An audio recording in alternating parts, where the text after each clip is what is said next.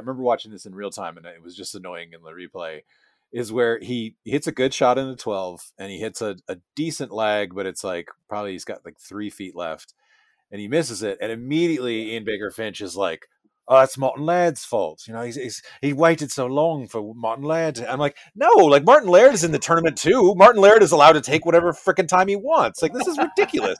It was the height of the era of like, let's find as many excuses for Tiger as we can.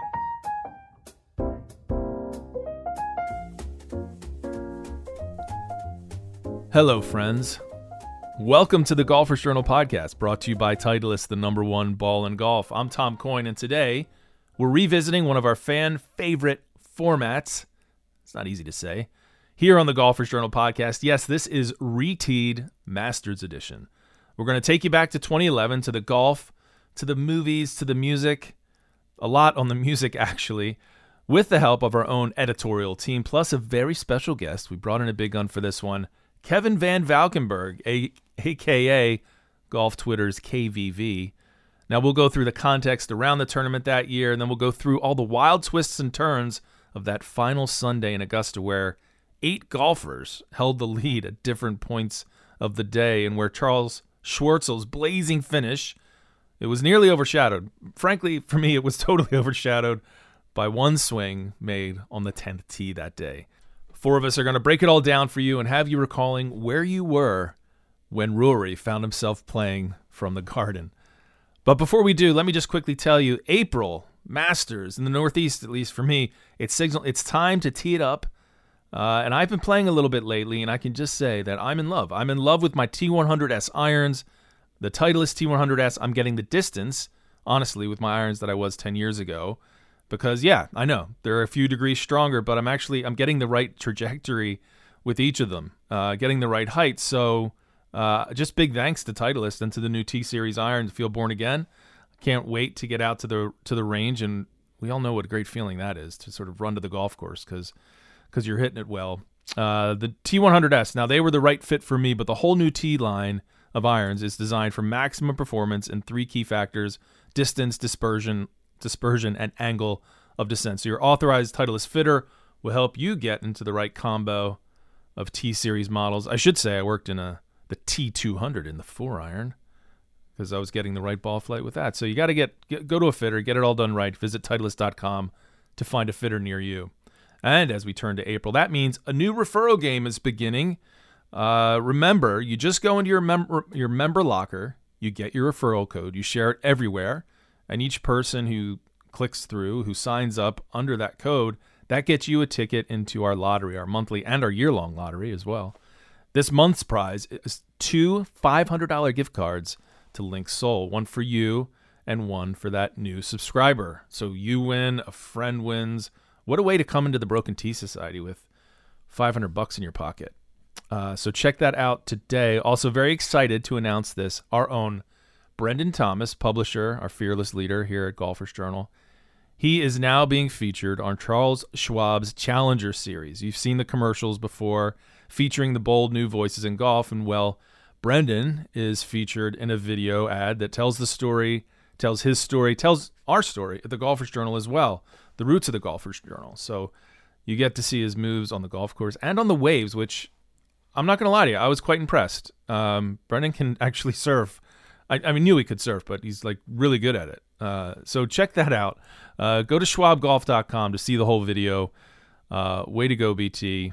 Awesome stuff. Thanks for Charles Schwab for that. And thanks to all our other sponsors from the pages of the book. And that includes Titleist, Link Soul, Scotty Cameron, Oakley, FootJoy, and Links and Kings.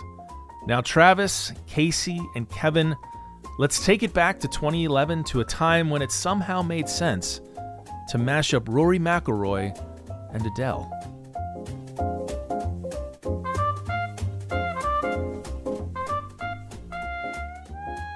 The 2011 Masters, how to describe it? The leaderboard on Sunday, I think it 8 different leaders.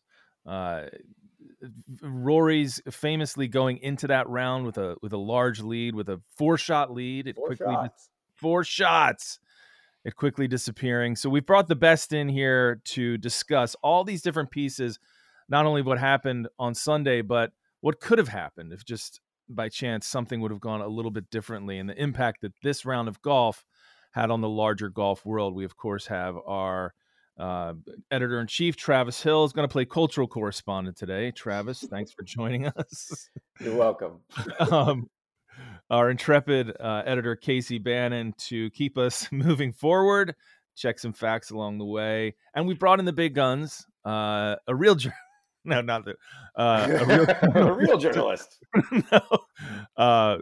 Well, from the rank and file, covering, I don't know if you were covering this event, Kevin, but from ESPN, Kevin Van Valkenburg, thanks so much for jumping on with us. Were you there for 2011? Where were you? I was not there. I think I was still, I know I was still working at the Baltimore Sun at the time. And so I was still covering all things Ravens related, but I'm definitely here to represent and ride for Rory as a representative of the lack of muscle definition guys at this point. So yeah, I love doughy Rory, and I hope it works out for him. I think I assume we're going to watch this in real time, so I think it's going to go great for him. He's going to win the first of many jackets.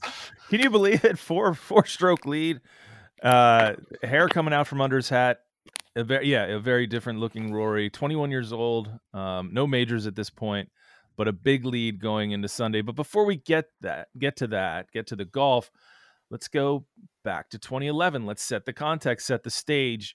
Travis, take us, build the world. Where were we in 2011 outside of golf? Put us back in that time.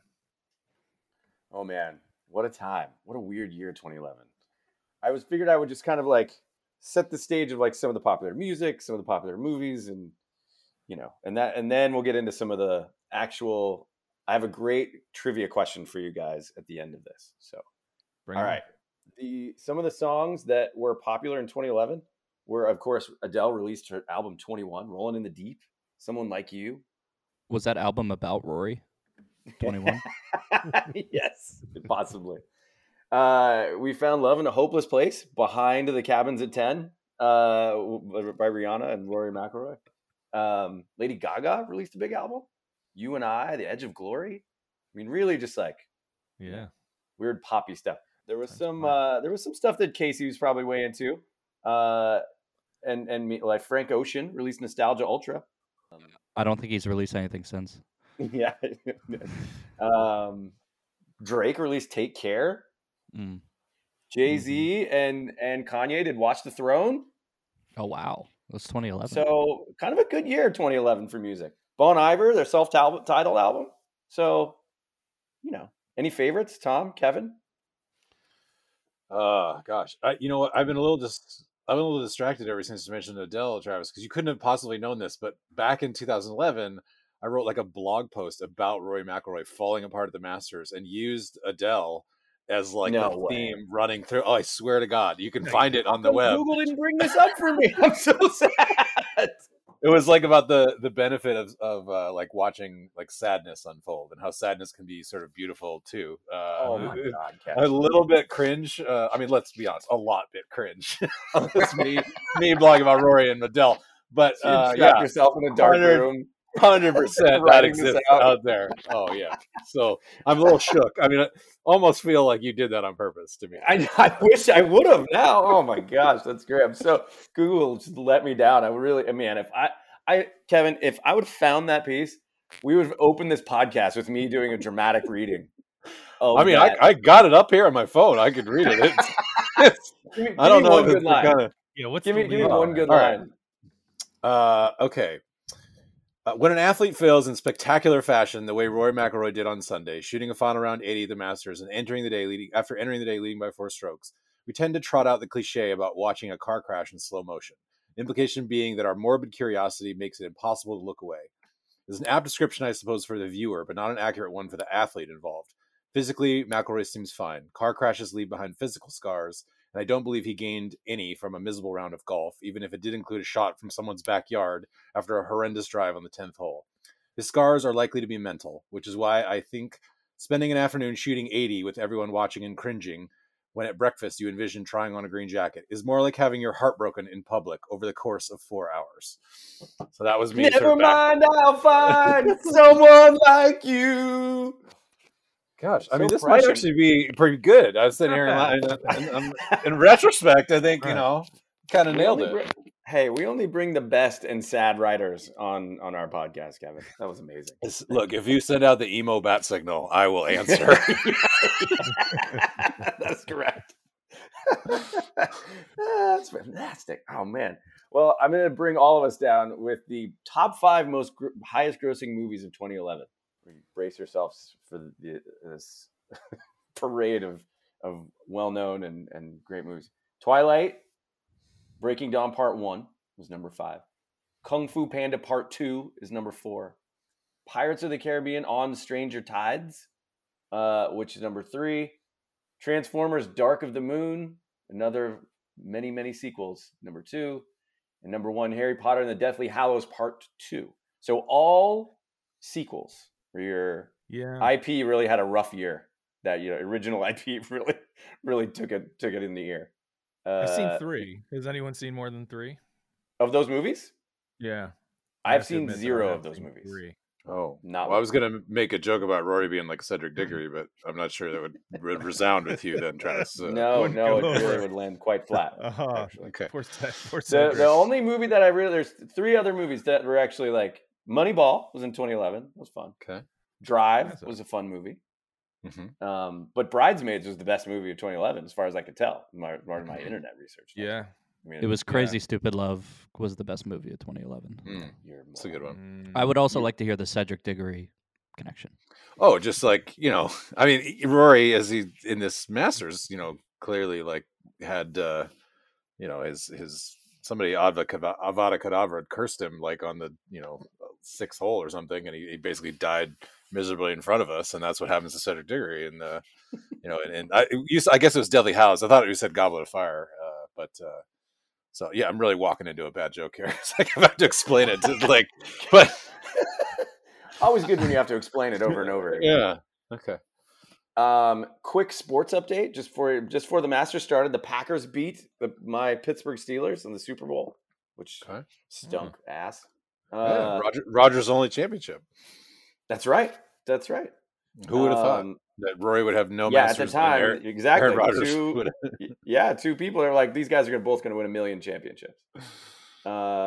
Giants, that actually late. So then the NFL season that started in 2011 in August, that would be the Giants in that Super Bowl the following year. Giants defeating the Patriots for the second time, which I only included just because I know Casey loves the Patriots. So you're welcome for that case.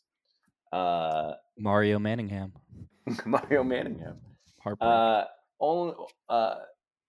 So really a boring sports year, other than Dirk leading the Mavericks to the NBA championship, one of the great single performances ever. So the opening line to the Masters preview on ESPN, written by, I believe, Jeff Bradley.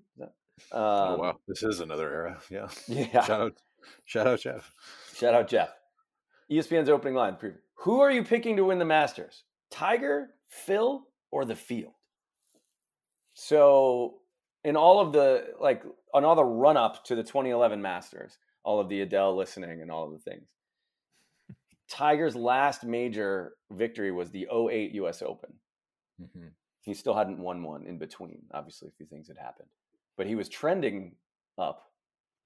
And Mickelson had won the 2000. That was his third Masters, the one he won in 2010.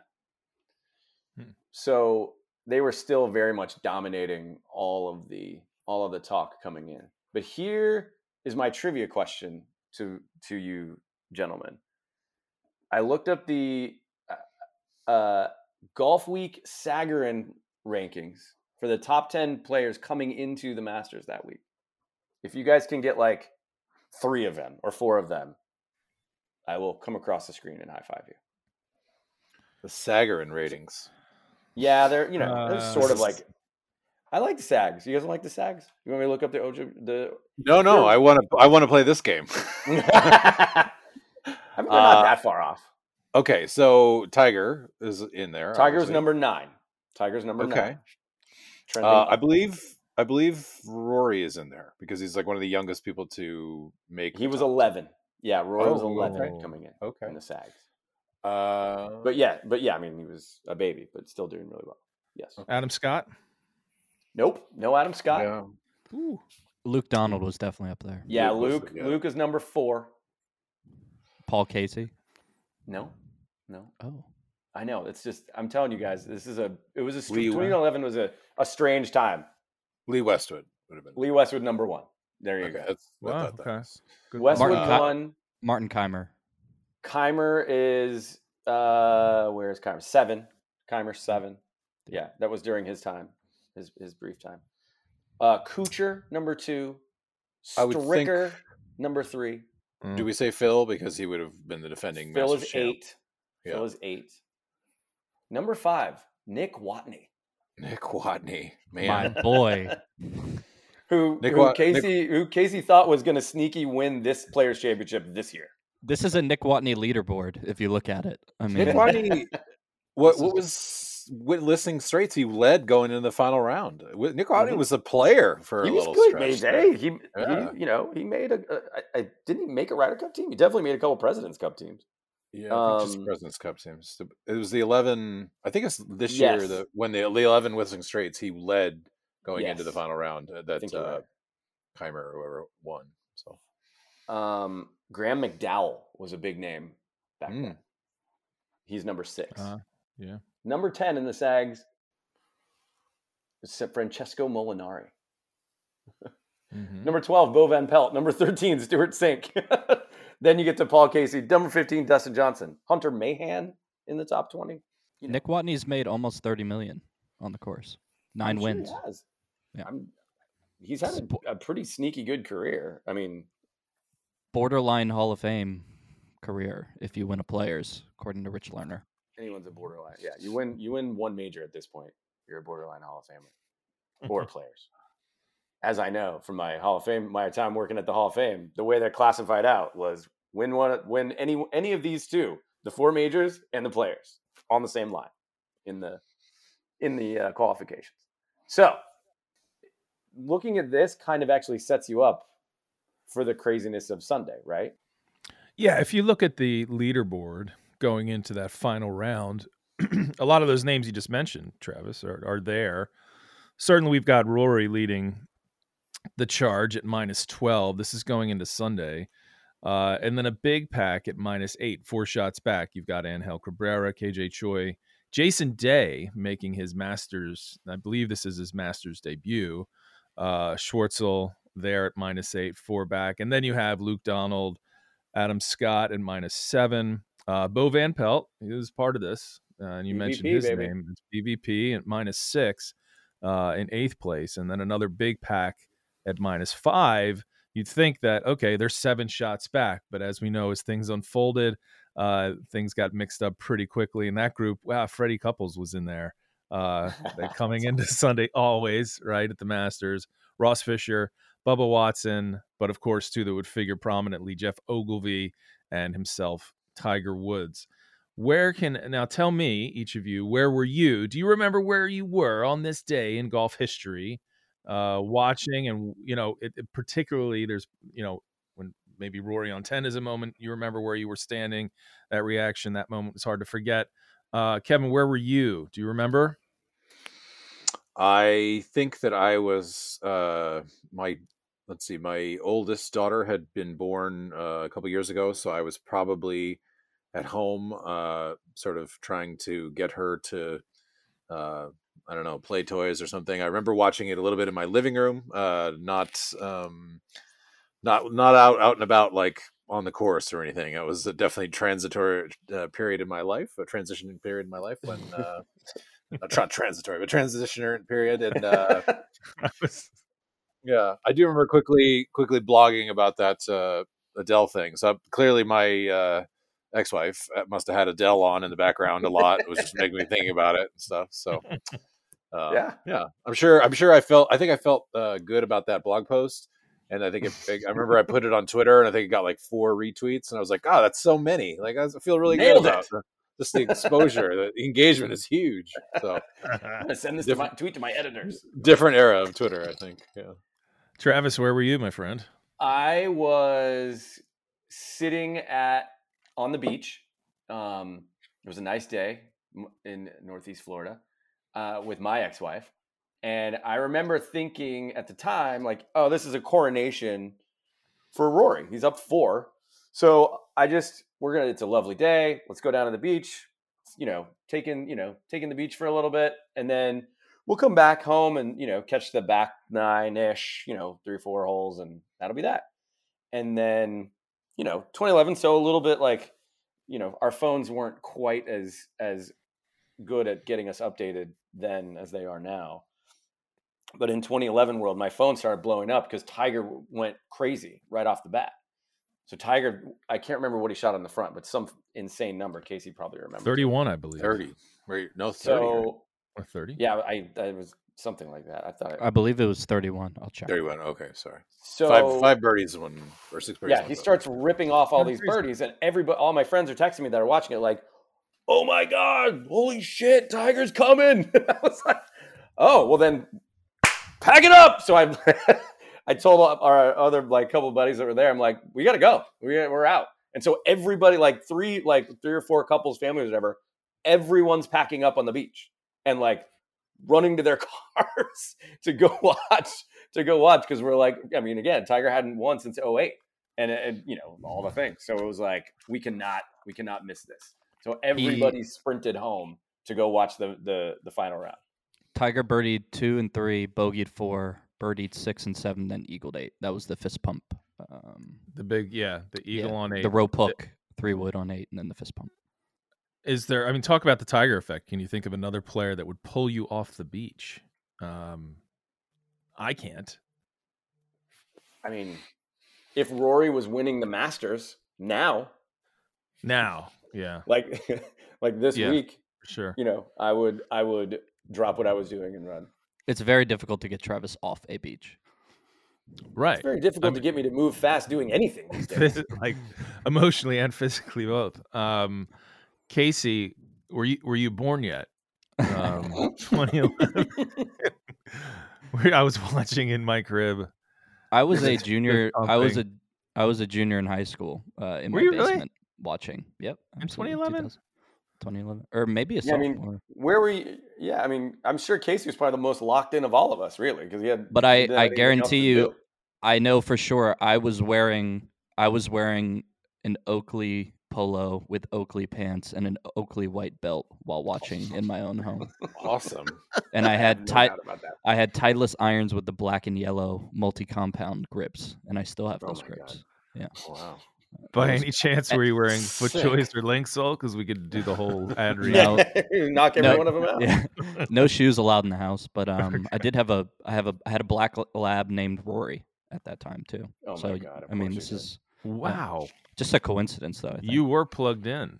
Where were you, Tom? That's fantastic. So, Masters, a big occasion in the Coyne house always. I know what I was wearing, much like Casey.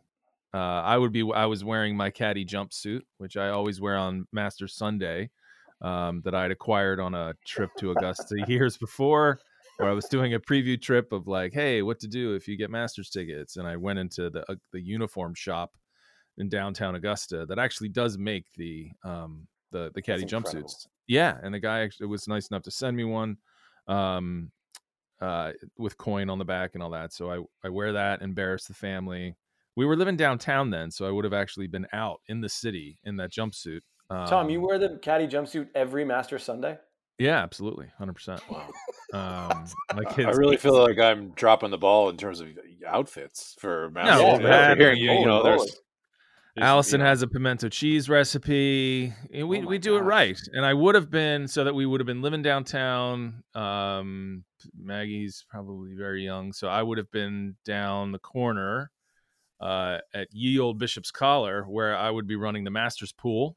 That was my responsibility every year, and it grew. It was quite large, so the winner would be taking home quite a few nuggets, if you will. So it was one of those pick a player from Group A, B, and C. Oh yeah, and and it was it was. So, Where are you guys? Wait. Where are you guys on pimento cheese? What's your take on that? I'm out on pimento I'm all cheese. in. All in. I actually like some of the other pimento cheese that I've had off the golf course better than I like the pimento cheese that I've had on the golf course. Okay. Is that sacrilege? Is that bad? No. I think Kevin, I can tell you're out on it by the look. I mean, look, I'd never had pimento cheese sandwich before I went to the Masters for the first time in, I think, 16. And so it had been built up as this like thing. And just wasn't quite my thing. I don't think I'm Southern enough. I'm very Western Montana white bread.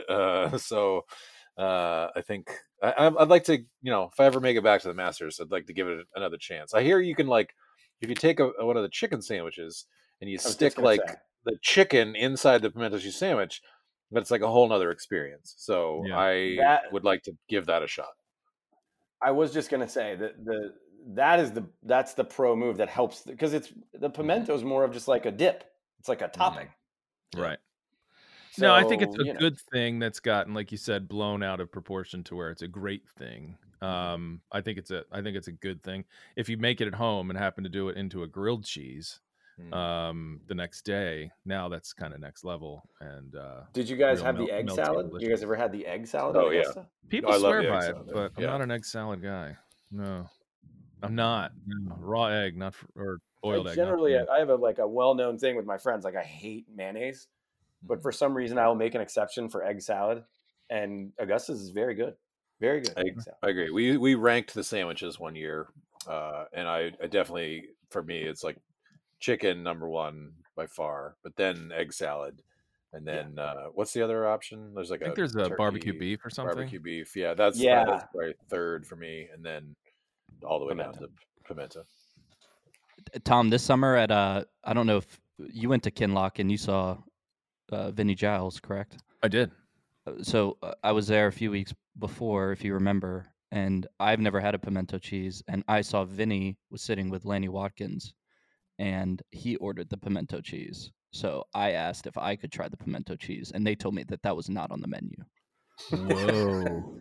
Wow! Really? That's just a Vinny Giles special. Wow! Definitely one of the coolest experiences I had at the Masters was sitting out on the veranda and ordering lunch, like probably 3 tables away from Arnold Palmer, and watching him sort of have lunch and have a literal Arnold Palmer. This is just an interesting space to be in. I've heard so many stories of about stuff like Arnold eating close to other people, and every time I feel like he did that on he just knew that other people were watching him, so he always did that. Whether or not he wanted, there. Who knows? It could have been there could have been vodka in that. Like maybe at Augusta, there's always just take care of our guy. Yeah, but I'm Kevin, sure this is the secret menu for him. How'd you get up there? Did your credential get you up there? Or you can. Your credential can get you up to eat in the upper part there, or at least it could when I was there for the 3 years that I was there. And you can also eat out on the tables out there. They used to let your credential get into the actual Augusta Pro Shop. And then they changed the rules about that. And the last year that I was there, the Patrick Reed one, I tried to go in there and buy a something, and they just booted me right out. It's like, no, they're not. But walking past me was like Ricky Fowler buying a commemorative putter. I was like, oh, okay, cool, man. Wow, that's cool. Cool. It's probably the closest you'll get to some commemorative thing from me. So. Right. Nice. I got thrown out of the clubhouse at the Players Championship this year with my media badge, so it happens. Yeah. Tom, your credential at the Masters this year, because the Golfers Journal did get credentialed, I believe will take you to all. That's why I was asking, because I didn't know if I've been in the media center, but I would love to sneak into. Yes. I've been in. That would be cool. You can also go into the bar there, which is a good spot because a lot of the players will hang out in there and watch the guys come up 18. So that I would make that a must for you as well. Wow. The grill room, I guess they call it. So the grill room. Consider that done. Kevin, do you want to hear my wine cellar story really quick? Why not? Yeah, come on. So when this is a good story. My when I was running the communications for the World Golf Hall of Fame, they decided they called and they said, we want to host the deliberations. So back then the deliberations were like, I call it the heads of the five families, right? So Fincham and Mike Davis and all the head of the major organizations, Mike Wan at LPGA at the time. And then it was Jack, Gary, Annika, Nancy Lopez were the players. There was a couple of media guys. There was a grand total of, I think, like 12 or 13 actual voters in the room. And Augusta called and was like, so the weekend before they opened, this is in, I believe, like the end of September. I think they opened in the public, they opened their member season, like somewhere around there. They said, okay, you guys can come up because there's gonna be no one there. So we go, and it was crazy because there's, it was Billy was the chairman then, and Billy Payne. So he's hosting a dinner down in their dining room, and it's like us in the dining room with him and a couple other folks from Augusta.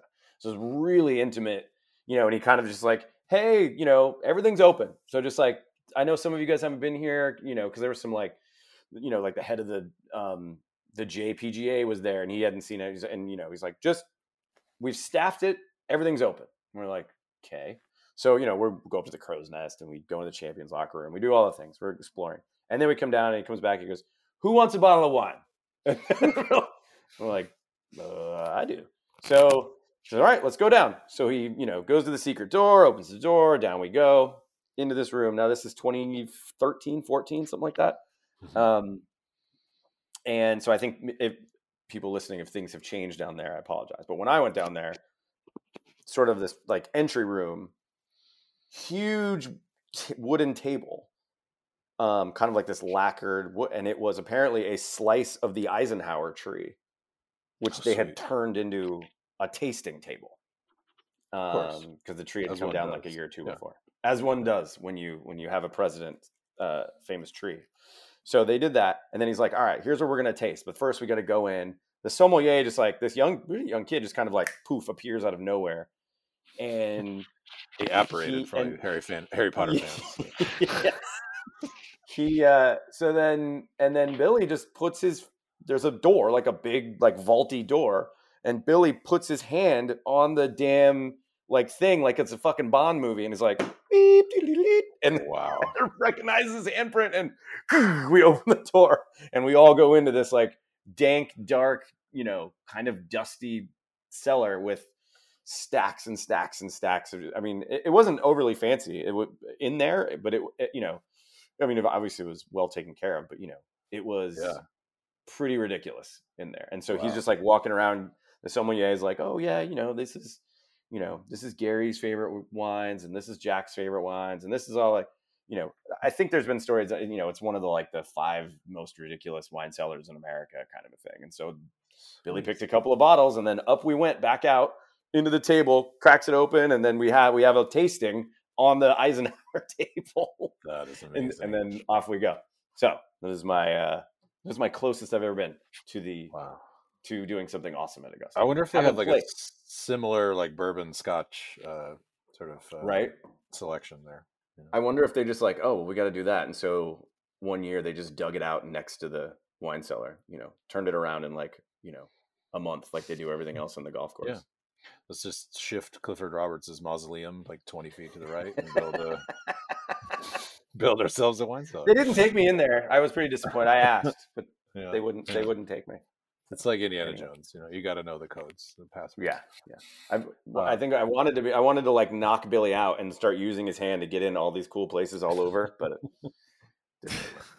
Anyway, so back to Augusta, Sunday of 2011. Tom, Sunday I digress. 2011. How about it, Casey? Take us through some of the topics that there was a lot going on that day. It's probably 10 different players with a shot at it. The leaderboard, 8 different leaders as we move through the day. It was an interesting final round because usually we think of the back 9 at Augusta, everything's sort of happening there. A ton happened on the front 9. If you missed the front 9, you missed a lot.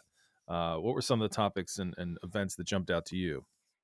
Yeah, I mean, obviously going into the day with a 4-shot lead, you think if Rory shoots anything under par, it's going to take or even par, it's going to take a valiant effort from somebody in the pack. And then Tiger goes out first and, puts up a 31, and he's within, a shot, I think, of the lead heading into the back. And as soon as Schwartzel goes off, right, all hell breaks loose. He fans one right on number one, way right. I think the pin was back left or back middle. Back middle. So he's got to come up and over this ridge, and he plays this incredible, I don't know if it was an 8-iron or 9-iron, bump and run, lands it short and holds it. Right behind him, Rory tugs a wedge as he does, makes bogey, drives it in the bunker on 2, and hits the lip. And sort of once he hit the lip, I think Schwartzel was on the fairway on 3 at that time. He parred 2. But once Rory hit the lip, I just remember this sort of sunken feeling and the entire energy around the tournament change. And then Schwartzel, of course, holes out on 3. So I think that's a good place to start. The first 3 holes, you've got a 4-shot swing, and now you've got a sort of sandwiched leaderboard, which really doesn't take shape until the back 9. But now the field Rory has come back to the field, and Schwartzel's 3 under through 3. I thought Rory. Yeah, I think you're right. I think Rory going 5-5 was, you could just sense it. Like, this isn't.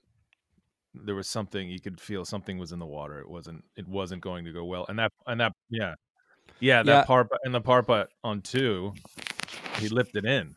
I mean, he barely made it. Like, just jiggled it in, and it was like, you feel like, okay, he's holding on for dear life. And then Schwartzel holding out, you're like, wait a second, this isn't going according to the script. And then Tiger's going crazy too. If you could go back in time, I was trying to, as I was watching this, think about how could this have gone differently for Rory.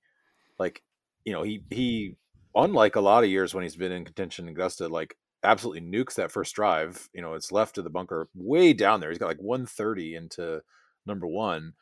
If he just hits that wedge like in the middle of the green, I do think, like, maybe he still doesn't win, but like, I'm not sure he gets as rattled as quickly as he did. Like, just, don't go at that pin. It was sort of, I think in case you said, I said it was back middle. I think it was a little back left. It was like back middle left. And he just, if he just goes right of that pin and leaves himself a 20-footer, like, he probably is able to lag that up, tap it in, and all of a sudden is like a little bit more calm. But he yanks that first putt left after he's trying to get up and down there, and it's like you could see the doubts in the putter the entire day. Mm-hmm.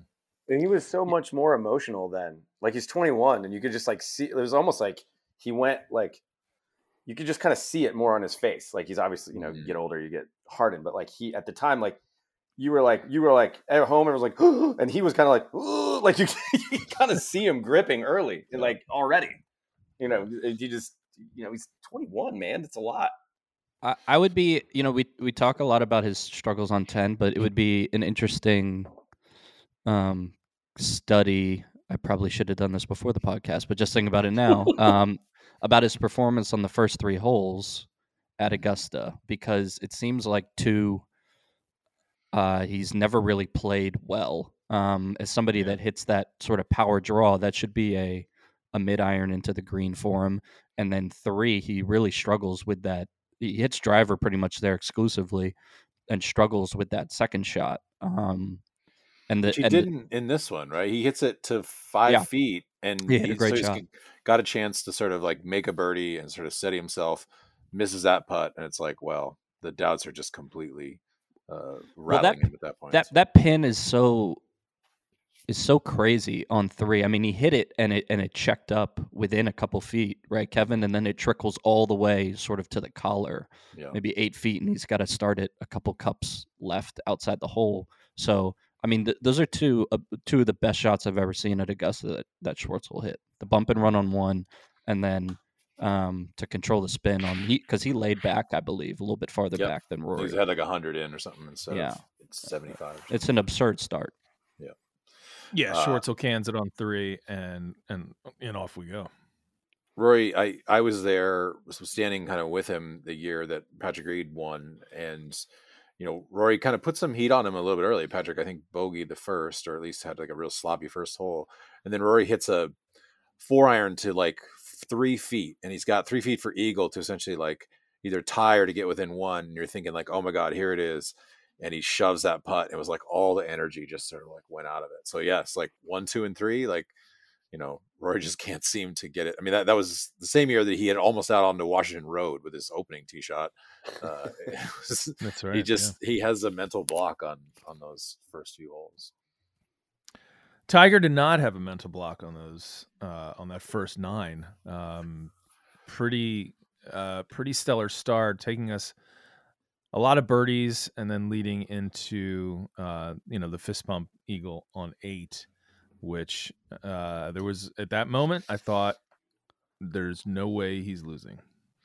The shot he hit, I didn't remember this until rewatching, but the shot he hit into 4 was one of the sickest shots that I think. It's like one of the more underrated shots that I think you can never get shown on any of his highlight stuff, because he hits a purposeful like rope draw at that mound, and then you can hear him saying, be absolutely perfect, and it hits the mound and goes hard left, and so he's got a uphill putt into that par 3 there. I was like, wow, is that six? Six, right? Excuse me, 6. Yeah, 6, not 4. Right. I was like, wow, that is an unbelievably cool shot that he did, where he just put it right. He fired it probably 35, 40 feet right of the pin, and knowing that the slope would take it. And you didn't see any of the other guys try that even, but that was sweet. It was kind of like the same swing he made on 16 in 2019, that sort of late save with the hands. But yeah, he bogeyed 4 after Tiger did. Yeah. So there's sparks flying. There was a lot of birdies on the front, and not to skip too far ahead, but there's 4 of the top 5 guys, 4 of the top 5 finishers shoot 4 under on the back 9, right? And Tiger shoots even on the back 9.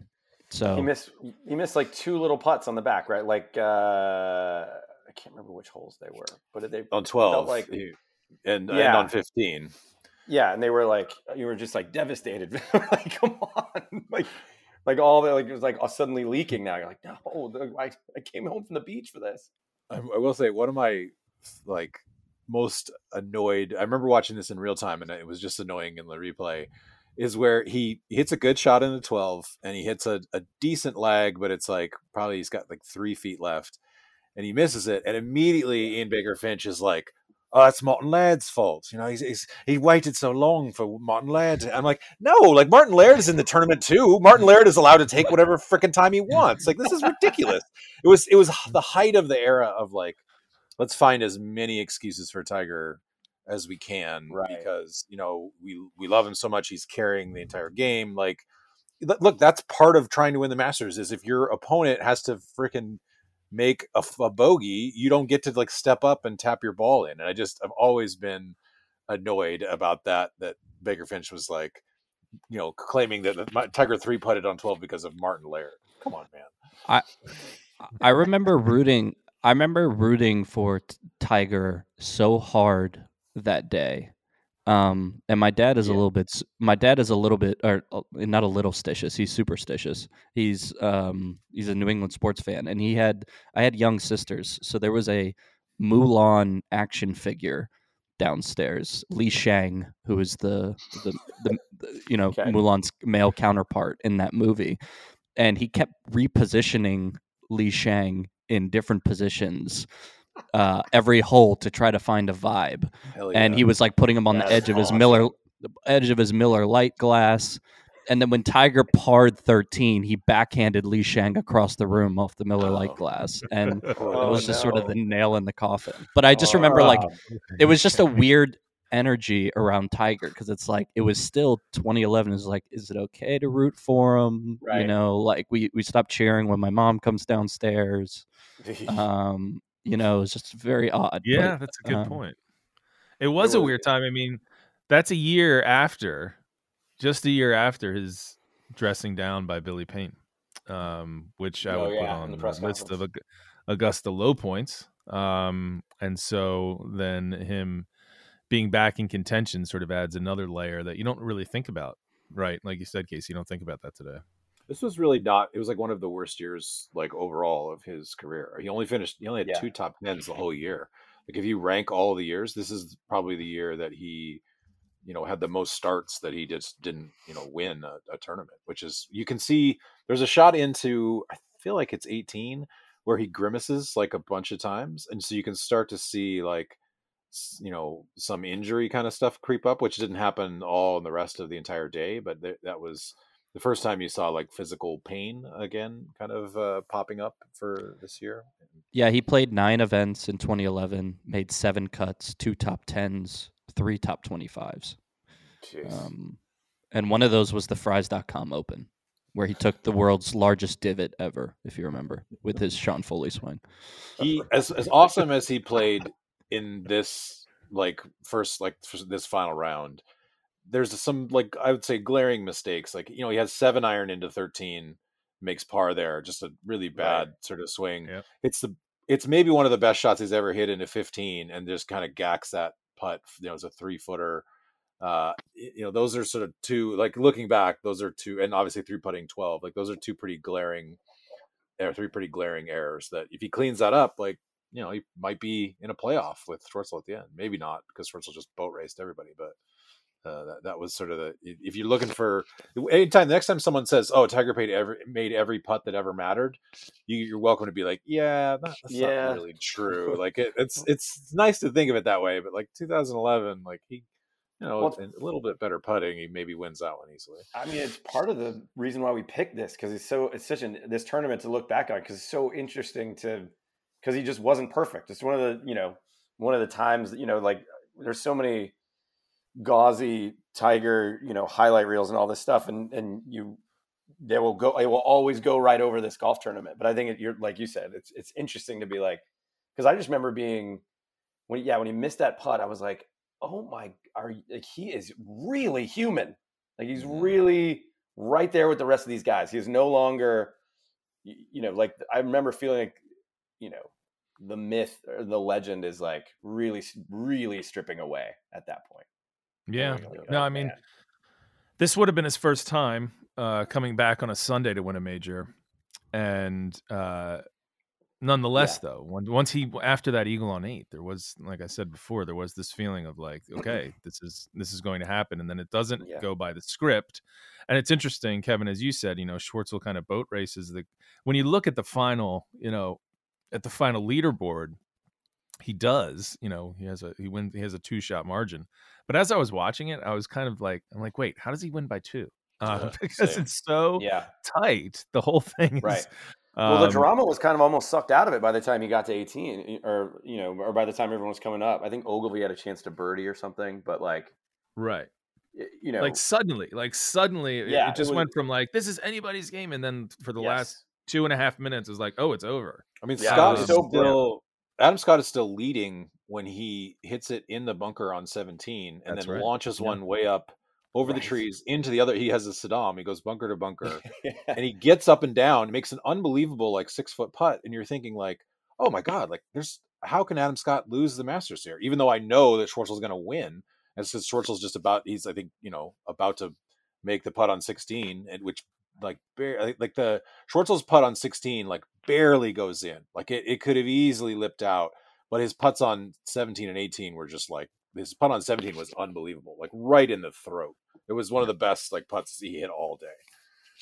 Before we go to his finish, of course, we have the shot heard around the world, at least that year, from the 10th tee. Our man Rory. I mean, that's the shot for, even as you said, Kevin, those solid putts by Schwartzel on that finish. The shot that I certainly remember from 2011, or the image I remember, is Rory standing between 2 houses, back between 2 houses. Somehow his ball not winding up in the shrubs, which was kind of fortuitous, I guess. But exploring unexplored territory at the Masters, and just and then what unfolds there for Rory over the next 3 or 4 holes.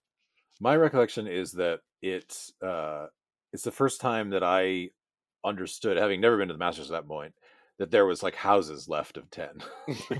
There was, unless you'd been on property, there's no reason for them to sort of, they get the shot behind the tee, and then you get the shot from way down in the fairway, and then there's the big beautiful bunker, way short of 10. You're looking into the green that way. And I remember after the tournament, somebody like tweeted back when Rory was like super into Twitter. Someone tweeted at him like, "Hey, thanks. Sorry you didn't win, but thanks for showing me that there's houses on Augusta National's property or whatever." And he like retweeted it with like a LOL. So like showed like, oh, he's got a good sense of humor. Like, but yeah, how that ball gets there. I mean, it's a little bit unclear, but it must have hit. Must have been obviously snap hook and then hits the tree and kicks backwards like way back there, because otherwise there's just no way to, he didn't smother hook it that badly to turn it left 100 yards.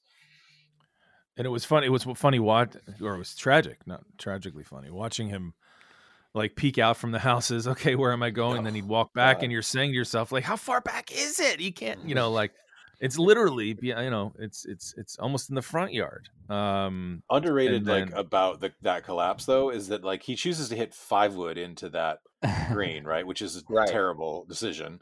So instead of like hit 4 iron short of the green, chip up, try to make a 5. He tries to like get it all back somehow, and then the 5 wood goes way left of the green, and he tries to hit a flop that hits the tree again and drops straight down. About the flop. That's how he makes triple. That's a Rory like really didn't realize. I think like there's a lot of moments in this round where if he could have slowed down and sort of thought like, a bogey here is okay, that he could have still been all right. And this was the sort of the prime one, but it got ugly really quickly. And the putting on 12 is probably the most uncomfortable moment of the whole thing. If you saw that. He 4 putts 12. I did. So yeah. Kevin, could you hear on the broadcast when he hits the tree on the flop shot, the patron that goes, "Oh my God"? I did not hear that. I heard that. You can hear a faint whisper of "Oh my God." That is sick. I felt awful for you because Rory could hear that too, and and you see his shoulders drop. Right, if he just plays for 5 there, well, he was struggling, but in any event, 12, the 4 putt from 20 that a lot. feet. I think of 10, 11, 12, or 10 and 12 a lot. Just like when I'm playing a round of golf randomly still, and I'll be like, ooh, boy, I'm in somebody's yard right here. And all of a sudden I'm like back watching him, do that. And same thing with like, if you're going to really, really like a 4 putt of green, that's another one I think that's a famous 4 putt for me and some of my friends. It's like,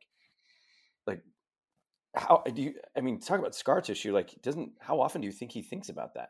I don't know. I mean, he's talked about. He's got to probably think like every time he steps to 10, he probably smiles a little bit, thinking about like, there's where I hit it over there. So, well, I mean, those guys often stay in the cabins when they go and play. Like when they go and like just hang, and play around every now and then. That's where they stay.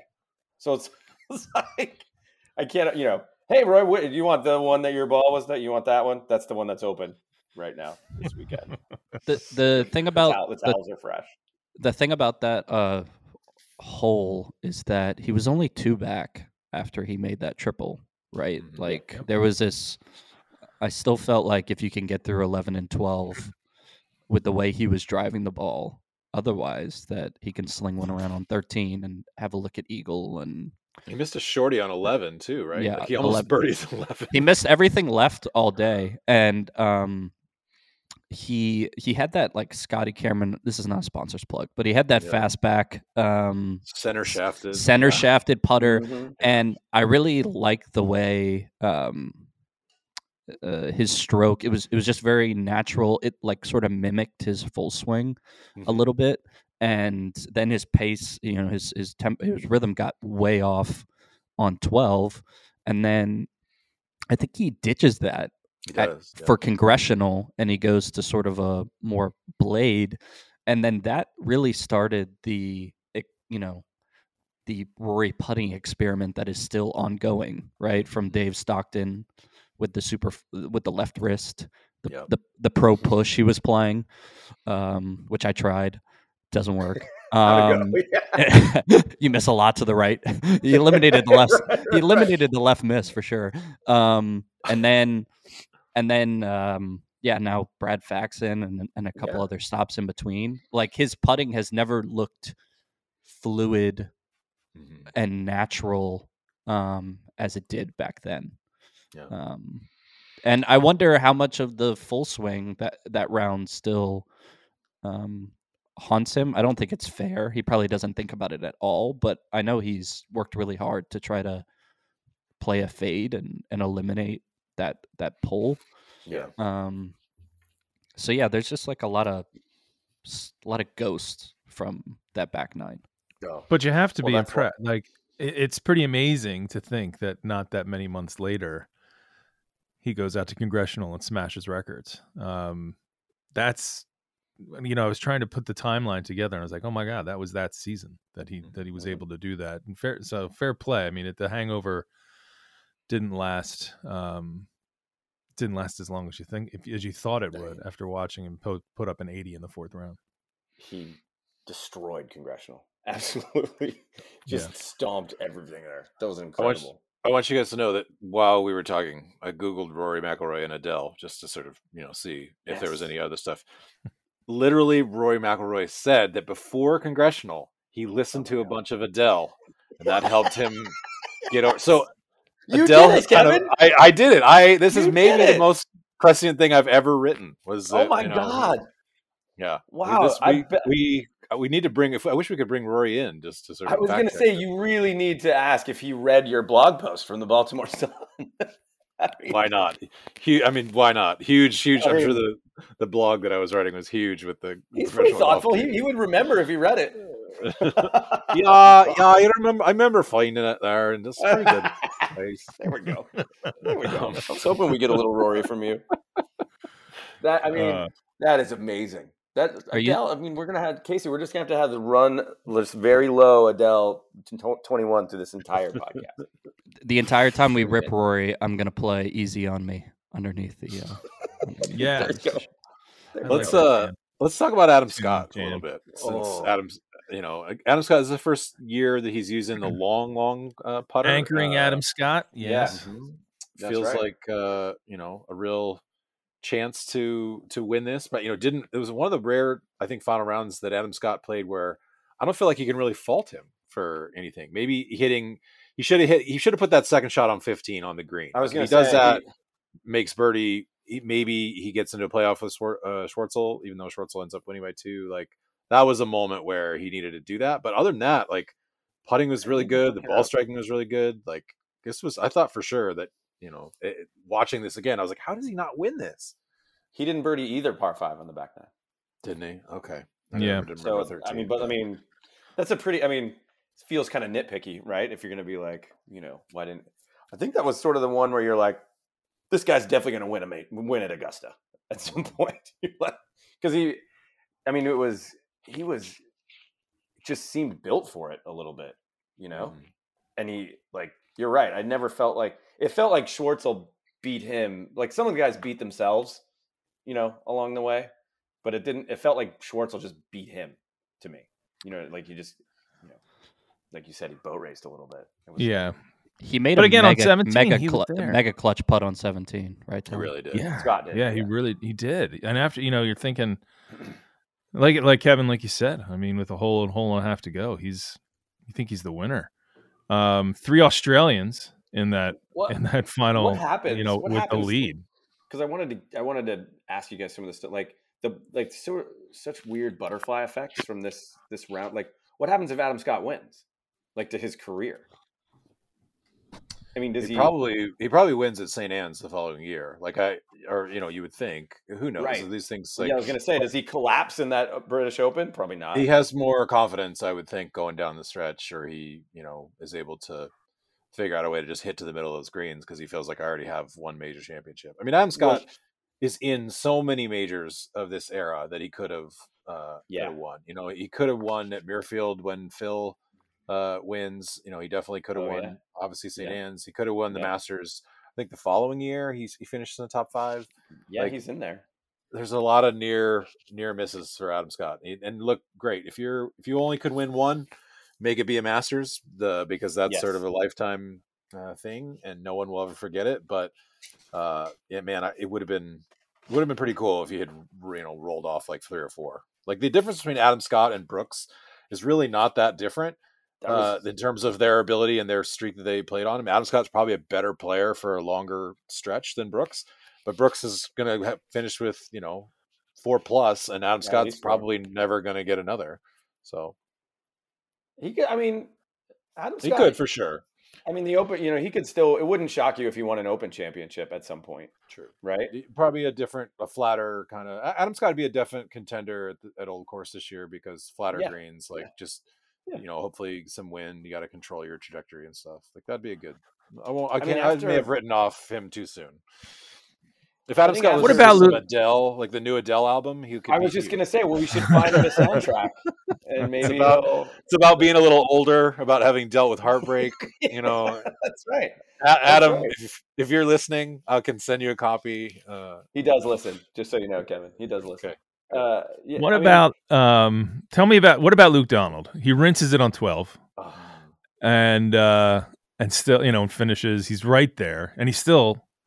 Has a chance if he gets those 2 shots back. This could have been his moment.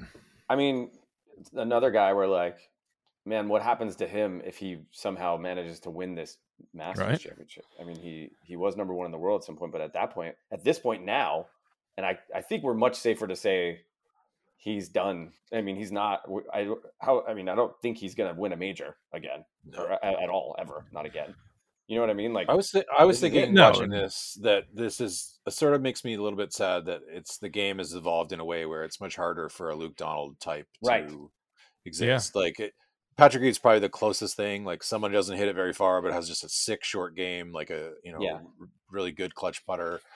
But that makes it so much harder to be that kind of player, because if you don't have distance, it's so much harder to hit 7-iron when guys have gap wedge into greens. And that's this was Luke had some chances in some moments, but this is one of the closer ones. He makes one of the most incredible birdies I've ever seen on 18. It doesn't end up mattering, but he has 1 foot in the bunker, 1 foot out on 18, and he flips it, and it 1-hops off the stick and comes back to the front and then chips it in. He probably, I don't remember somebody I don't have the the wealth of knowledge. Be nice what you're about to say. Careful you're just right now, Casey. So you're just much older and and remember the 60s. But I don't remember someone playing their formula as well as Luke Donald did for 2 years. He hit hybrids off tees. He hit hybrids into greens. He laid up on par 5s. He was the best bunker player in the world for a very long time, and his putter was very solid. But as far as wedge play, how far is he away from Zach? Zach Johnson obviously did it, but he just did it more consistently. He played Zach Johnson form. Yeah. It's and Zach Johnson is. I don't know. I don't know. I bet at their peaks they were probably. I mean, Donald might have even been. Luke was a better player than Zach. Yeah, pound for pound, a better player. But Luke also did sort of get caught up in the speed trap, where he tried to get an extra 10 yards out of his driver, and he lost that sort of rhythm that was. Can you blame him? I mean, can automatic. You imagine being on the range and seeing all these dudes just. Muscle, and you're, like Kevin said, you're hitting 7-iron and they're hitting gap wedge, and you're watching. No, but you probably to the gunshots going off every range you go to. You probably sacrifice the few tournaments a year that you would put yourself in contention, right? Like the Wentworths of the world, and Harbor Town, and these golf courses that his game was built for. But that birdie on 18. Doesn't matter, but it was one of the most incredible shots I've ever seen. The second shot out of the bunker. Thinking of other shots that would have changed the tournament. Getting back to Adam Scott, I didn't realize he lays up on on 13 makes par. How will you Also- remember Adam Scott? I think Adam Scott is just proof that no one has it all, right? Like that, incredibly Sure. like kind person, incredibly handsome guy, the most picturesque swing in the history of the world, and just could never figure out putting. Like it's if Adam Scott had been gifted like the ability to putt like Tiger Woods, it would have been unfair. It would have been like this guy, It would have been like Tiger Woods. is aggressive. Yeah, he would have had the similar kind of career. He would have won 10 majors. But it just, that's why it's such a rare combination for someone to get everything. I mean, Adam Scott was a great driver of the golf ball. He was one of the best iron players of this era, maybe, of the ShotLink era, and just could never make 3-footers when it mattered. And that's kind of how I'll remember him. It's like, Adam Scott, to give his credit, like, he doesn't seem bitter. He doesn't seem like, Sergio still kind of feels like he's cursed or he's been wronged by the world, that he, Right. It just saw him this morning, like hitting a shot into the drink on 17, saying it's the shot of Saw story of my career, getting bad breaks. Adam Scott's just kind of like, oh, mate, it's fine. It's nothing, no big deal. Yeah. So What about? I mean, he's still going to go. Look, talking about the Hall, he's most likely still going to the Hall of Fame. That's right. I mean, Tell me- the bar is low, obviously, Yeah. for the Hall of Fame, but he's got he's got a major and a players. He's probably going to make it. He's Masters and a Players Championship. They will be weighted equally in that. Who do they keep out of the Hall of Fame, Travis? Who's been wronged? That's what I'm telling you. Actually, who's not going in the Hall of Fame is John Daly. Yeah, in any other, you take the resumes and you just look at them and you just took the names off. Everyone would be like, well, Daly has to go in. This person with winning, the PGA, crazy PGA Championship and winning at the Old Course, he's got to go in. And he probably has 8 to 10 other wins. Maybe. Yeah, like that. I would put Daly in the Hall of Fame. Like, if you took the very definition of fame, it's Bonzian. It's I don't particularly like John Daly, but I think absolutely the definition of that's fame. Exactly right. Defined this. I mean, era. the crazy thing was the time that I was at the Hall of Fame, he wasn't even in the discussion. Because when I first started at the Hall of Fame, it was media votes. So we had 300 media people that I had to wrangle and send out votes to, and I would get them all back. Yeah. And that sounds awesome. The most fun, Kevin. Let me tell you. Yeah, and so now is it more like a veterans committee type scenario? Is it for him? Golf? No, but who votes now if it's not media? So now it's just that committee of 12 people, the heads of the 5 families, 3 or 4 Hall of Famers, a couple of media members, and that's it. Okay. And they get in a room. It's more like the NFL where they get in a room and they actually debate, which I actually think is productive. You can debate the merits of who's in the room, but kind of tough for John Daly because he probably owes half those people money. That's exactly right. I mean, his only chance was to get voted in by the media. Yes, exactly. Eli Callaway's still holding a $20 million marker for John Daly's equipment deal that got suspended. Right. I think he was actually selling John Daly albums outside on Washington Road that year that we were inside debating on the merits of Hall of Famers. Hell yeah. So I mean, it's the Barry Bonds, Roger Clemens thing. I really don't think anyone's ever going to let him in the Hall of Fame. I would be surprised, which is crazy. But yeah, I mean, other than that, you win any combination of 2 majors, you're in. Zach Johnson, first ballot Hall of Famer. Book it. Yeah. Speaking of someone else who won't be in the Hall of Fame, and has some majors, and he figured prominently on Sunday. Hard to make a Hall of Fame from your jail cell in Buenos Aires. Yeah. Did anyone else feel weird watching Angel now? Obviously now knowing now, and then this in trying to rectify these two. I loved Angel Cabrera, and I did too. There was a moment how he played and how he swung the club, and I'm like, this guy's the best. And now watching him in 2022, the lens of time, it was weird. I wonder. I did have the thought of if he, supposedly his jail term is a 2-year sentence. Will he be welcomed back? Will Augusta not invite him? I was thinking the same thing. Does he go to the dinner? Yeah, I mean, Nick, he and Phil might have to have their own dinner over at Tony's, the steakhouse. Like, these guys have been excommunicated from the deal. I don't know. Over T-bones. Can we talk about the fact that Angel wore his President's Cup team's pullover to his sentencing? Yes. Did he? That's awesome. Yes. Hey, that logo counts everything. Thought it might score him some points.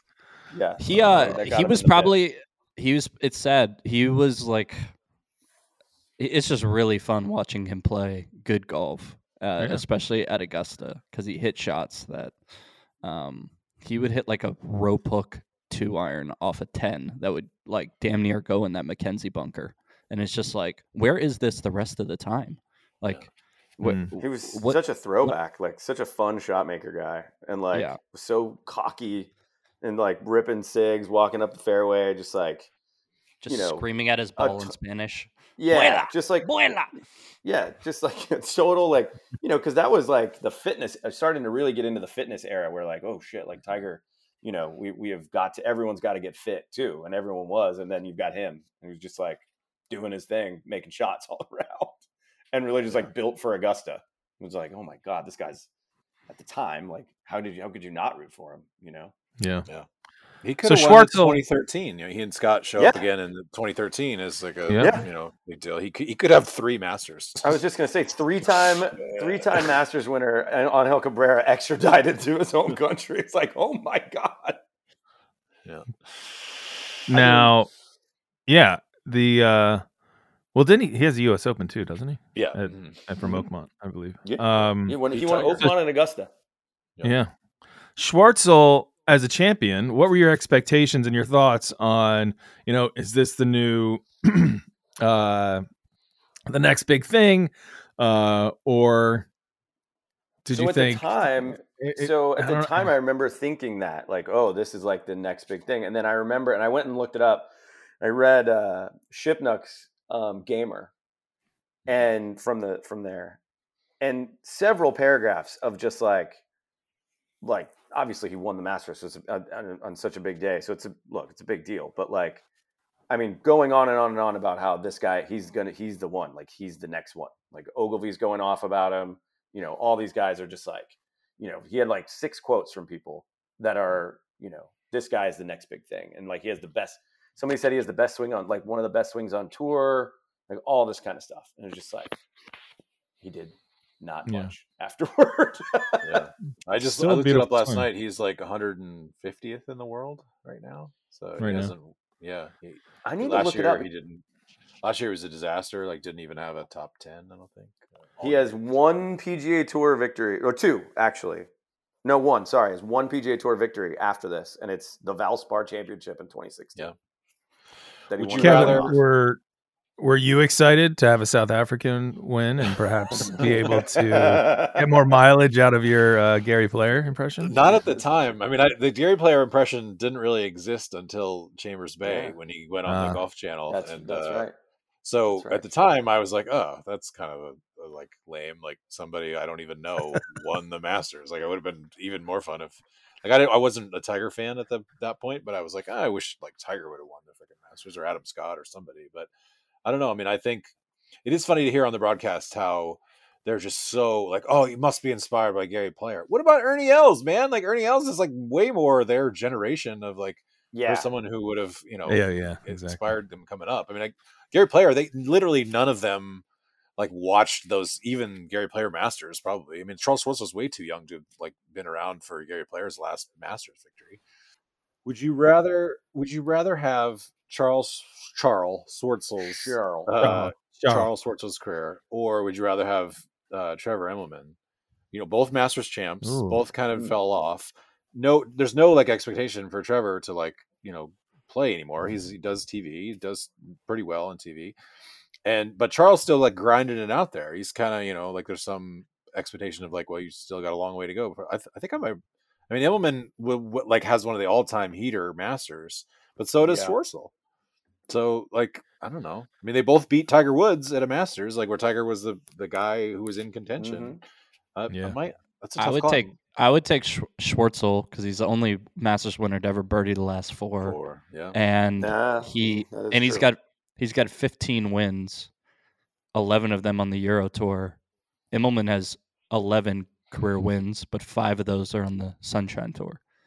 1 on the Corn Ferry, 1 on the Challenge Tour, and then I think I might take Immelman only because, well, 2 reasons. One, I'm lazy, so the TV thing sounds great. Just to be done and be like, all right, I am no longer grinding it out all over the world to try to like, prove myself. Years ago, maybe it was 18 or 19, I was walking around the Masters like late in the afternoon on Wednesday, and Trevor was playing like by himself in a practice round, and he was behind the green on 6. So the pin was like, or he was practicing like as the pin being up on that top shelf, and he was like trying to bump a hybrid like into the green. And I was like, this is professional golf in a lot of ways. It's like these lonely moments of like quiet, and you're just like, Trevor Immelman, hasn't made a cut at the Masters in 7-8 years at this point, and he's just trying to figure out like, okay, if I fly it long on 6, like what in the fuck am I gonna do from up here? and just like, all right, let me try putter, let me try hybrid. And I was like, God, this is kind of a beautiful scene. Like, somebody just trying to still at whatever age you're feeling totally washed up from your once glories, figure it out up here. All right, let's rank this Masters. Does it make your top 5 Masters 2011? Where do you put it among the great Augusta I don't think anyone's going to rank this as when people rank the best Masters, it's like the big stars are the guys that are going to carry the day, right? Like 86, 19. 86, 19 are going to be the top 2. And then you're going to go back and look at like some of Palmer's and what he did, and Mickelson's 2004 is up there for me for sure. Mickelson's 04 was a really good one. The 97 Tiger. Yeah, exactly. Coming out part of there. There's a lot.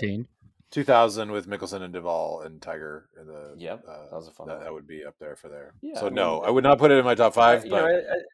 I will say that I picked this one because it was a little bit. I pushed for this to be the one that we did because it's kind of easy to be like, all right, now we're gonna go back to the 1986 Masters or whatever. Like a lot of that, I just felt like when you get those top shelf ones, but this is one that I think about weirdly a lot, just because it was, again, all the butterfly effect stuff that we were talking about. We didn't even talk about Jason Day, who was like, very easily could have won, or Ogilvy, First who time. also could have won. He was still slow back then too, by the way. Yeah, I mean, let's not forget that like Hideki Matsuyama is the low am in this Masters, and so we didn't even talk about Hideki, the only am playing on the weekend. He was skinny. I'm telling you, the butterfly effects and like I think Casey or Kevin, like the ghost from this Masters is really like it's just a lot of like really interesting ways that this could have gone and didn't. And I mean, we really talk about like, let's say Rory just like figures it out. Like, what if he hits it? What if he triples 10, but figures it out and actually wins the Masters? Like, what happens after that? Does he win at Congressional? How many majors does he end up with? I mean, you could argue he could have more, probably. I think it's probably the argument. But like, how does it change his career trajectory? I mean, now we're still waiting for him to win. I mean, as Casey and I were talking about him at the Players Championship, like, he's still like custom built to win. He should win. Like, he should still win one. And it's 11 years later. Like, I may honestly take him in my fantasy league this week because, like, he's still a pretty, I mean, scar tissue aside, like, it's crazy that he hasn't won one. Look, apologies to, like, Arnold Palmer and Tom Watson, who couldn't win a PGA, and that kept them from it. The Masters is the one that you don't want to have be left to be complete this slam. Right. Like, it's the most build up, the most pressure, the most weirdness surrounding it, the most kind of quirkiness, the most legend, the most ghosts. Yeah, exactly. And to have that scar tissue to basically carry around with you forever. Like, I honestly think Rory's best chance to win a Masters will be like when he's 42 and no one really thinks about him much anymore, when it's when Charlie Woods is 19 or whatever, and he's making his debut, and there's all this hype around the next kids generation or whatever, that Rory kind of comes out and fires a Sunday 66 that puts him in contention, and the other people just kind of start to crumble and fall apart. So I think he's Tiger 2019's him, basically. Yeah. Well, he does the script where he doesn't make a mistake. You talk about sorry to interrupt the case, but you talk about the mistakes Tiger even makes at this Masters, but in the night, I immediately thought of the 19 Masters where he didn't, where he just like put it exactly where he needed to be. He just like, kept figuring out the right spots because he's been there a million times and like made everyone else crumble and make mistakes around him. And Rory knows the course well enough to do that. He probably knows it well enough to do it even now, but you're right. Like, can you imagine it won't be Tiger 2019 and it won't be Jack in 86, but Rory winning the Masters at any point starting this year even is like probably a top 5 Masters considering, what happened at this one. He almost has to just convince himself that he doesn't care anymore. And like, really, I think he's trying to convince himself he doesn't care. But he deep down knows that he truly does. And once you get to be in your 40s and, your kids are 10 years old, like your perspective changes enough to where you're like, all right, whatever. Like I'm good, Kevin stole my take. He still really cares. And I think that his best golf, I think he's going to have go on another run and win a couple more majors, kind of like that 2012 to 2014 stretch. All right. So how many majors do you think Rory's going to end up with, Case? I think he wins at least 2 more. Tom? So I would say 6 or 7. Yeah. I'd say I'm going to give him a Masters, an Open. He's going to win another PGA. So I'm going to give him 3. So 3 more. What about you, Kevin? I would put the cap at 6. I don't think he's going to win another Masters, but I think that he'll be like, I would be surprised if he wasn't in the mix in the final day at St. Andrews this year. Like, rolling your ankle and missing St. Andrews and knowing it's not going to come around again for 6 years is such a rough thing, because that course he can tear apart, and he's he holds the course, or he's tied for the course record there, and he missed a 3-footer on 17 that should have shot 62. So like, if he gets good weather there, I think he could but I don't know, like, it's just quirky at the British Open. You just never know. You get the bad side of the draw, like it's not going to work out for you, so tough break. But I honestly just don't think some people like Ernie Els should have won the Masters 2-3 times and just didn't happen for him. And I think that Rory is that person in this generation.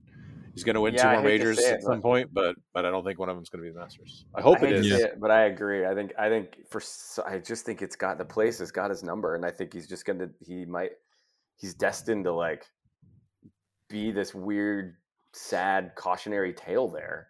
It's gonna be weird when he shows up and he's like 41 and he still hasn't, all his buddies are up at the champions dinner on Tuesday and he hasn't done it yet. You're like, oh my God, this poor guy. He's over on 6 hitting the hybrids, trying to figure out how to get down from over there. Yeah. One of my favorite scenes that I've ever watched as a reporter is in 18. Yeah, it was 18 when he was in second going into the final day, and he was kind of like trying to talk himself into like, oh, all the pressure's on Patrick Reed. Like, I know I can get it done here. Like, I'm the man or whatever. And he just played like garbage all day. And I like sat in the players' parking lot after the thing was over, and it's like one of the unknown things at Augusta. Like, not only is there a champions locker room, but there's a champions parking lot too. And so like, you have to park your car and get like a shuttle down to the regular players' parking lot if you've never won it. And so like, all these past champions are like sort of walking in through. It's like Sergio's coming in, and like, Mark, who am I thinking? It was, anyway, so there's like a parade of like older champions, like guys who are, just way past their prime, not even good a player as Rory, like walking right in. And Rory's agent like comes out and like talks to the security guard and is like, is it okay if like I go get his car and like bring it up here, because I don't want him to have to like sit on a shuttle and like go down. So security guard was like, yeah, okay, fine. So like that was like the last scene of my story. Like no one wanted to see Rory suffer any further today. You know, it was a contrast between him and Spieth, who had like, you know, just golden childed his way. He shot 63 that day. It was the day he hit the branch, and Rory had just nothing had gone right for him. It was like some places Augusta blesses, and that's Spieth is sort of one of them, despite what happened on 12 that year, the year before. Spieth is just always kind of golden blessed around Augusta, and Rory's kind of always cursed, and I think that's always going to be the case. Well, gentlemen, golf can be that way. Such a weird sport. What a weird sport that we like so much. God, I will say, I hope he wins one. Me too. He's going to win one. He deserves it, but man. Whew. Now we could talk Masters and 2011 Masters specifically for much longer, but I think it's time for the twinkly music. Cue which we probably we'll put it in post. Don't worry, Tom. We'll fix it in post. Why are we doing twinkly music? This is an Adele show, baby. We're not Okay, music. I'm sorry. Cue the Adele. Yeah, that's right. Great article in the Golfers Journal about the Masters music as well, folks. In issue, what is that in? What number is that in Casey? 16. And 16. Sort of an egregious mistake on our part, missing out or forgetting to mention the fact that after Rory tripled, KJ Choi held the lead. Oh, wow. KJ. Man. KJ, you know, like you talk about inspiring the next generation, like he also inspired the entire generation of fat putter grips. That's right. He did. He was the first. Right. What a legacy. Look, you know, some people win the Masters, some people do fat putter grips. I mean, pick your, you know, either one. That's right. That deserves 7,000 words in the upcoming issue. Okay, I'll put it in, Case. Yeah. Noted. Super stroked. Right, headlines and everything. Look at that. Guys, full service.